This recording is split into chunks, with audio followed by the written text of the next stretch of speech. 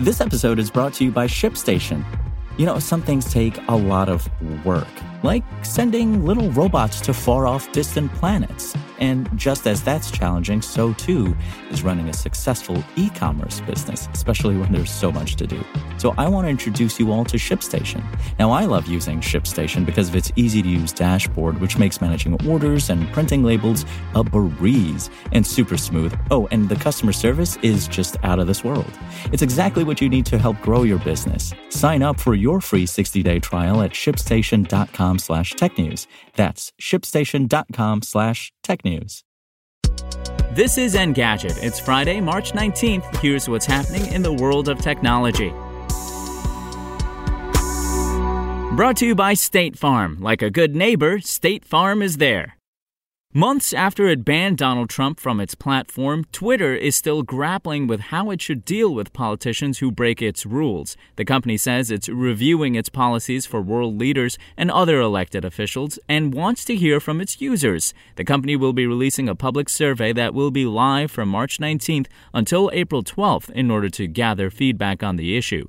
Generally, we want to hear from the public on whether or not they believe world leaders should be subject to the same rules as others on Twitter, the company writes in a blog post. And should a world leader violate a rule, what type of enforcement action is appropriate? The company added that it's also consulting with academic and human rights activists on the issue. Feedback from these groups, as well as the public responses, will inform the development of our policy framework.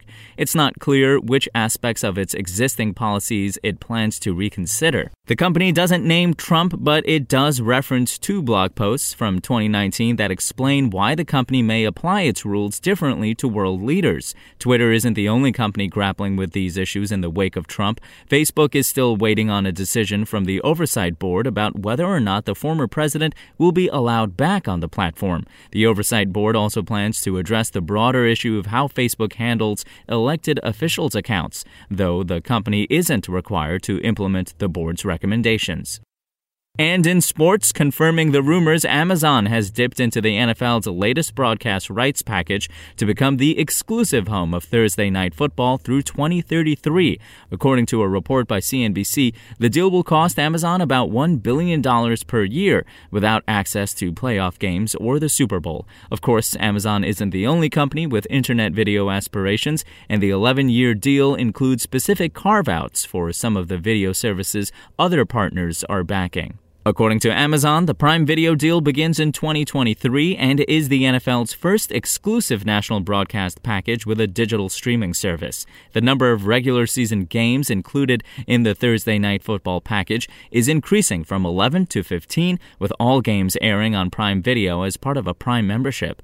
For Disney, other than securing Super Bowls on ABC/ESPN, it has also obtained the right to stream one international series game exclusively on ESPN Plus every year. Similarly, Fox expanded its digital rights for future direct-to-consumer opportunities as well as NFL programming on Fox's AVOD streaming service Tubi.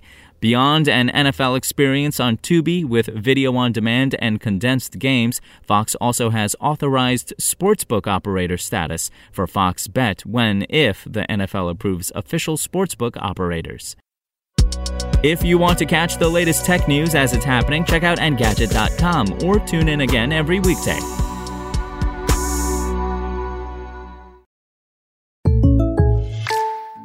Technology is moving so fast, it feels like you need the latest self-driving car designed by the most advanced robot to keep up. But you don't need artificial intelligence to tell you State Farm has surprisingly great rates on car insurance. It's the coverage you need at a price that fits your budget. No robots required. Like a good neighbor, State Farm is there.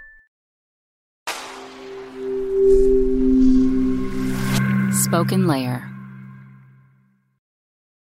Want to learn how you can make smarter decisions with your money? Well, I've got the podcast for you.